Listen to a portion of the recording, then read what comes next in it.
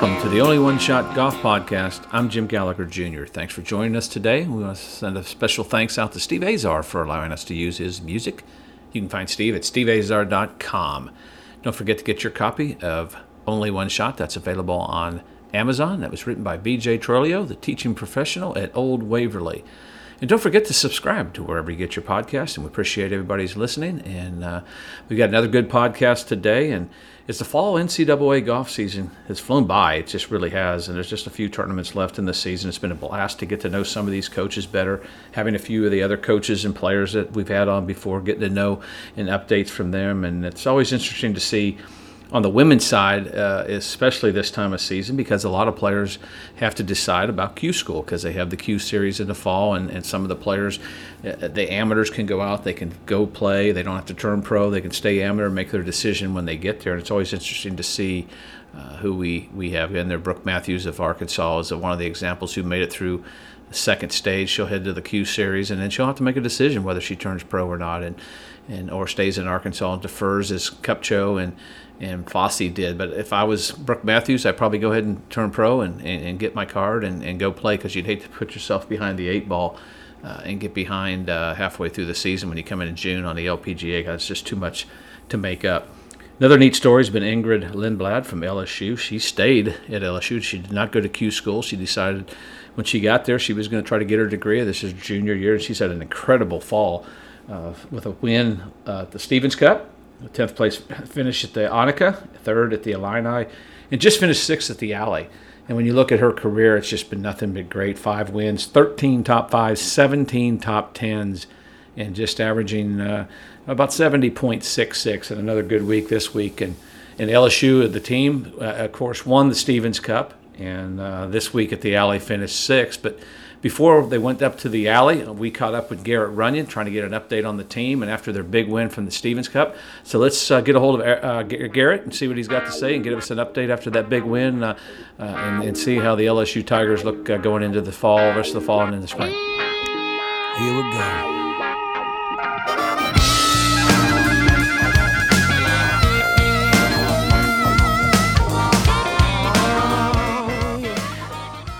Well, it's my pleasure to have Garrett Runyon back on the podcast. Garrett, thanks for being with us. We're in your office here in beautiful Baton Rouge at the LSU, the U Club. Thanks for being with us. Thanks for having me. I feel very honored to be a two-time podcast. You were one of my first, I call them victims, you and Alexis, the first ones doing it. We had fun with it, but we both got a lot better at this. And you just had some practice last week. You won there at the Jack Stevens Cup.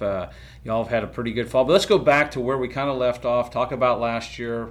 Played so well in the medal play of the SECs, got beat, and then you go to the NCAAs. But take us kind of maybe of a recap of last fall or last season, and then we'll get into this season.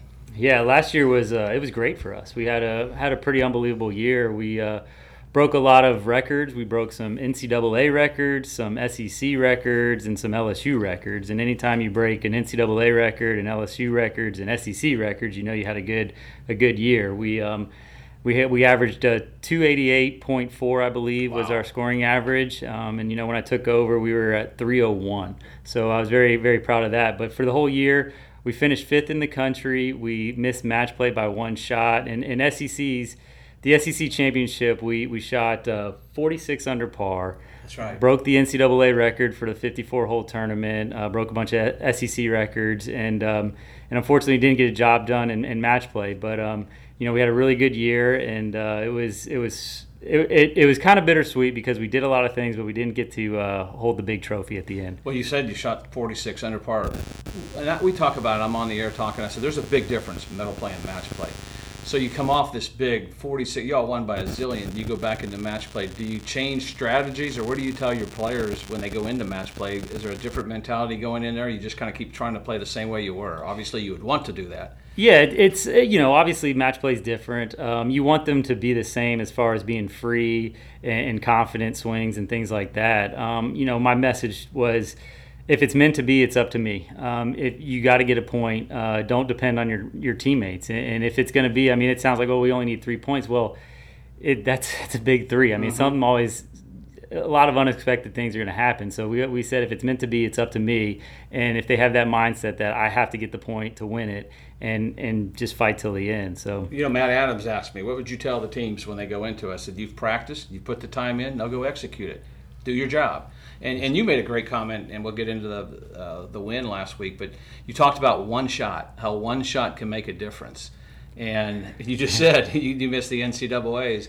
That's what's so important to try to stress to the kids when they're not having their best day, to not ever quit. I mean, do you continue to have to tell them that, or they pretty much figured that out by now? No, they've figured it out. They're certainly sick of me saying it always comes down to one, and it's crazy. I mean, we hit 1,174 shots at the national championship and missed, and it's always so tight around there, and missed match play by one. And at the end of it, I told them, don't waste a feeling, because they were mad, and don't forget this feeling. Don't waste this feeling. Use this as motivation for next year through the summer and in the fall. And thankfully, we've played well the last few weeks. But it's it always comes down to one. And it's, whether it's the first hole or the 54th hole, you just got to focus, and you just don't want to give any away when you're up there with elite teams in rare air. Well, you talk about, how do you keep that momentum going? And they play all summer long. Something John Fields said to me was interesting.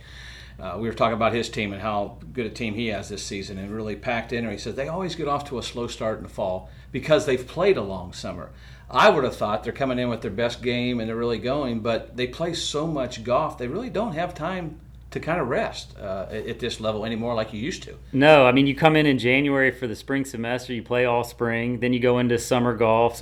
We had two players play on the Arnold Palmer Cup this year, and a lot of other summer tournaments, and then you come right into the fall and play fall events, and really the only time they get off is kind of that November, December. So certainly managing their rest and recovery is a big part. A lot of them wearing devices now that helps with that. But we do a lot of things to try and keep them ready and fresh for match play and focus on the one shot. You got back out to recruiting in person this summer. I've talked to probably 10 coaches, and they said it was kind of a weird feeling because they've been doing it, Zoom calls and nothing in person. It had to feel good to get back out there and have back that personal contact with the players and that recruiting process. It did. It certainly did. I don't know if my wife and kids would agree with that as much, but it did feel good to get on a plane, to go to some courses and watch some balls fly in person and some swings, and just the smells and the feels and talking to people again. It was just kind of a sense of normalcy and back to how it was. It did feel good. You got a young team, or actually basically somewhat the same team back this season. Kendall Griffin went on to Louisville, but you've got basically the same team. And do y'all set goals coming in, like in the fall? Do you set things you'd like to accomplish, or how do you approach it? Because your first event was the Yannica, and that was a pretty strong field up in Minnesota. Yeah, we do set goals, and a lot of them aren't. We try and avoid the result-oriented goals. I mentioned it before. Our goal is to be better in April and May than we are in August and September. And if we focus on the things that, each person has their own things that they know what clicks to make them play well, and if you focus on those, and I gave everybody a domino when I first took the job, and I said that it's the domino effect. If one domino will knock over another domino that's 50% larger, and then that domino will knock over. And so I give them all a domino. They've held it in their bag, in their backpack, in their locker, and we just go that every day you want to kind of knock over a domino. And if at the end of the day, at the end of the year, at the end of a career, you'll hopefully have some extraordinary goals and accomplishments that we do. So, it is a long year. It is a lot, but if you focus on day in, day out, the little things, the details, they do turn into big things. Who came up with that? How'd you come up with that? That's kind of clever. You're not afraid to share. I know some coaches that think there's some top secret thing. No, I certainly didn't come up with the domino effect. You can Google that and see. It's like one domino, 2-inch domino, or whatever, can knock over, and 13 dominoes. It's the size of the Eiffel Tower, and then what comes up to like 31 dominoes, it would be larger than Mount Everest. And so I was trying to explain how, we practicing those 3-footers and doing those things and how those things add up. And part of it was because when I took over the job, we were 70th in the country, and I said, we can't win a national championship today. We can't win one tomorrow. We can't win one next month. But I didn't care about the rankings. I just cared that we were better at the end of the year. And the one way to do that is to focus on their scoring average and things like that. And so if we did all the little things and we were better, then eventually the rankings and results would come. And so I just was trying to find something that they could hold on to, they could see, and that would keep reminding them of that than just me talking at the beginning of the year and going in one ear and out the other. So I did it on the men's side. It was kind of cool when Smiley and Sam and some of those guys, I know, I think it was Zach Wright, Sam Burns, when he went from the Korn Ferry Tour to the PGA Tour, he was switching golf bags, and he took a picture of the domino that was in his little bag and put it into his big staff bag. And I've had other guys do that. Even Ryan Jones, who he doesn't play golf, not too many people may know him, but he got his pilot's license, and it was like that was a big domino effect in his life. So as a coach, that's cool. And it's just something you can keep in your backpack, keep in your car, keep in your locker, to just try and get extraordinary goals if you just pay attention to the little details and be consistent on your work. That's what I love about this podcast. I get to learn something about you or some other people. That's a great. Kathleen has a domino. Does she? She has a domino. I wonder if she can find it. She found her car keys from when she sold her car a year ago. She found her car keys in her golf bag when she tried to qualify for the Mid-Am. But this is your fourth year. What have you learned about your teams? You said it's a slow process, but it's been pretty quick. Now in year 4, you got them up there, one of the top teams in the country. What have you learned? Because it was a big transition. You didn't know when we a couple of years ago, or when we did this podcast, what it was going to be like coaching the women versus the men. What's it been like, and what have you learned in these last three and a half years? It's been great, and you're right. I knew nothing with the women. It's the same amount of issues. It's just different issues. And with the women, they really do. They listen. They all shoot the similar scores and things like that, but the way they get there is a little bit different. I definitely was looking for a lot more lost balls on the men's side than the women's side. And on the women's side, we do, it's still take care of the par fives and play the par threes around even, play the par fours around even, and make your money on the par fives. And then it goes back to individual of looking at their stats and where can you find the low hanging fruit to catch some shots here and there. So it's been great. Maybe 6 or 7 years ago, I would have told you no way I'd ever be coaching the women, and now I absolutely love it. We've just, it's been great. Well, it's been fun to watch just the progress, and there's still a couple of them here on the team that were with Kathleen, my daughter, who you coached. Her last year, I know she had fun that last year because you got back to the regionals for the first time in a while, and it's fun when you're winning and when you're in the hunt. When you're in the hunt, it's fun. If you're down at the bottom, it obviously isn't fun.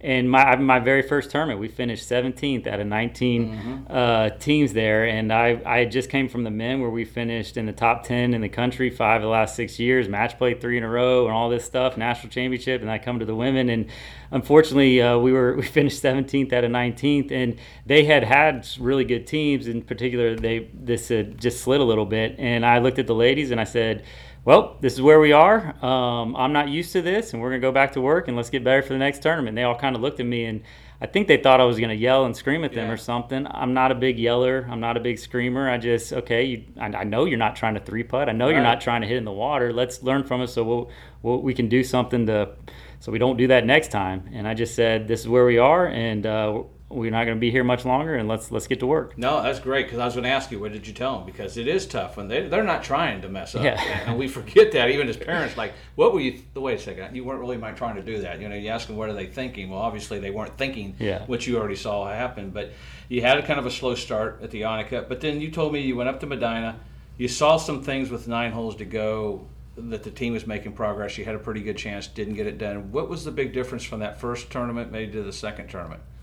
Well, the Annika was, we're going up there. We played with 2 true freshmen, so this is their first ever college event. We had never seen that course before. In fact, we hadn't seen the first 3 courses. And when I do my scheduling, I try to do that, touch all 4 corners of the country, get on some different grasses, and I try and go to courses that we've never seen before, because in regionals, you can get shipped anywhere, and you've only got 18-hole practice round to figure out that course, how to play it. So we go up there with a lot of teams that have seen that course 7 or 8 times and played it well. It's no excuse we didn't adjust very well. And we had two players from Sweden, a true freshman from Sweden, playing in the Annika with the actual Annika standing on the tee. Yeah. So we didn't do very well. We typically play the par fives well. That's one thing, and we did not there. And so we came back and we looked at the stats and we got after it with short putting and par fives. And the next week we were near the lead, I think, in par 5 scoring and at Medina, and we just played a little more consistent, didn't give away as many, and then carried it over into Alotian. So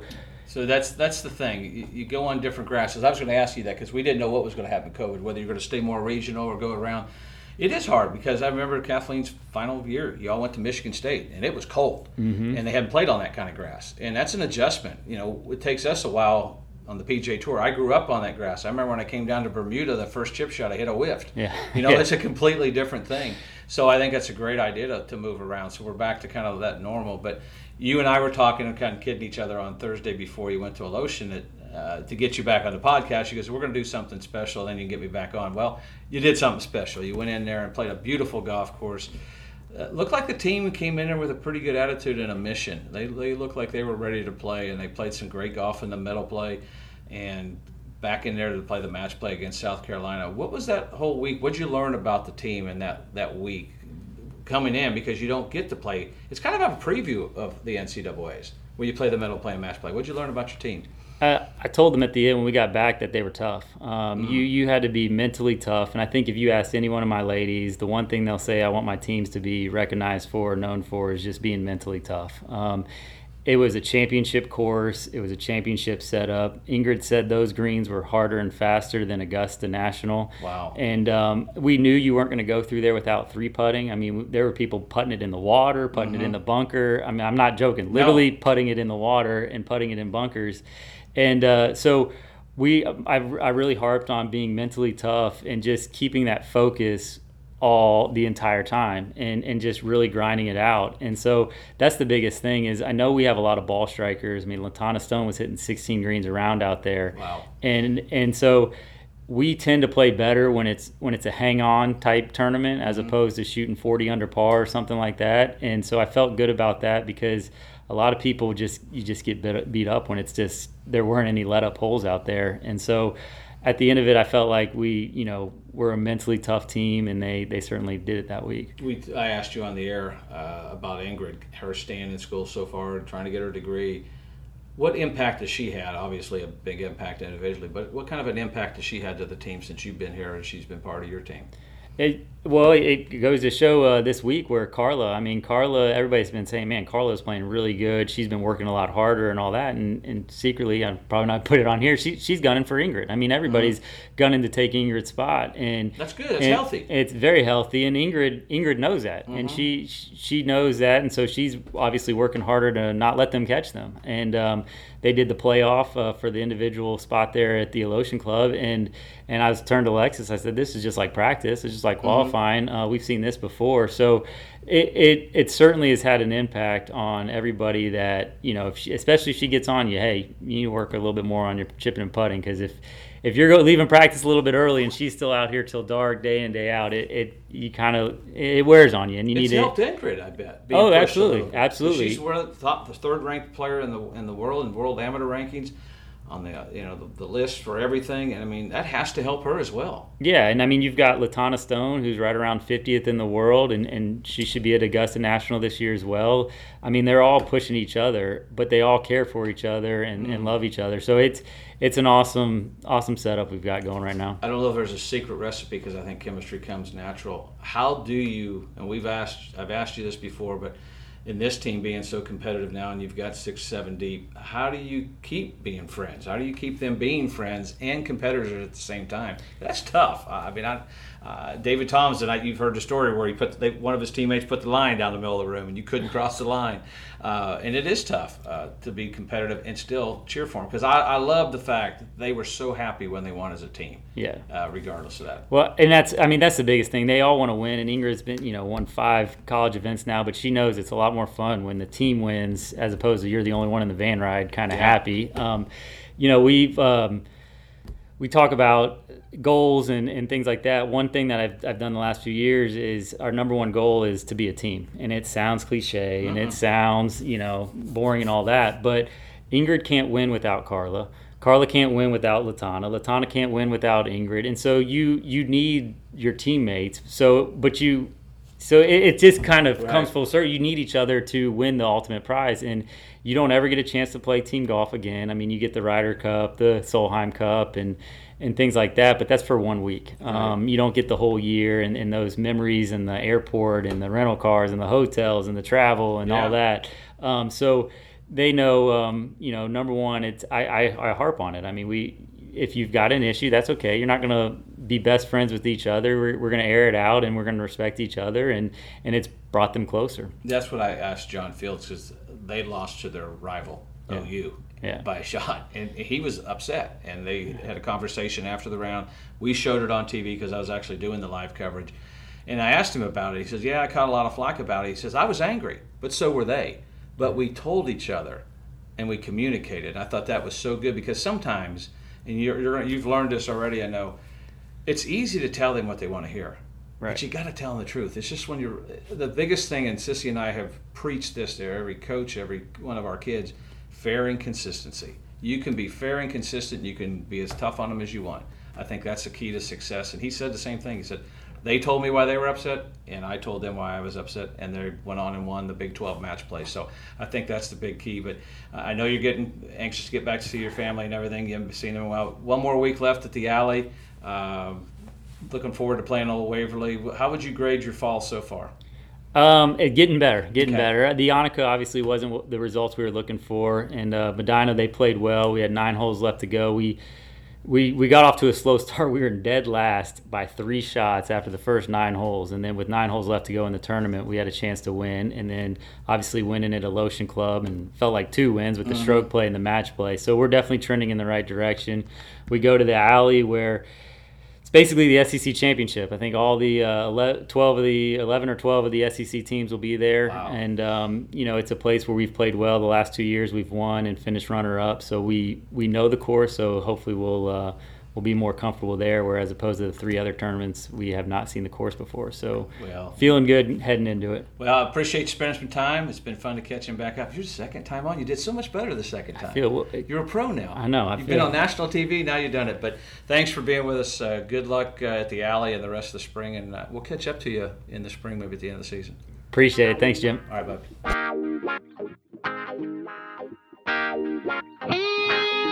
Here we go.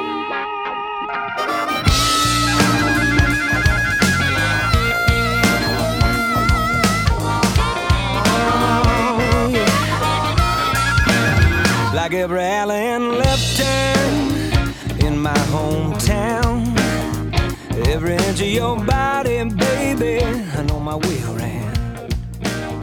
If you're looking for a witness to tell you how I feel, nobody loves you like I do, baby.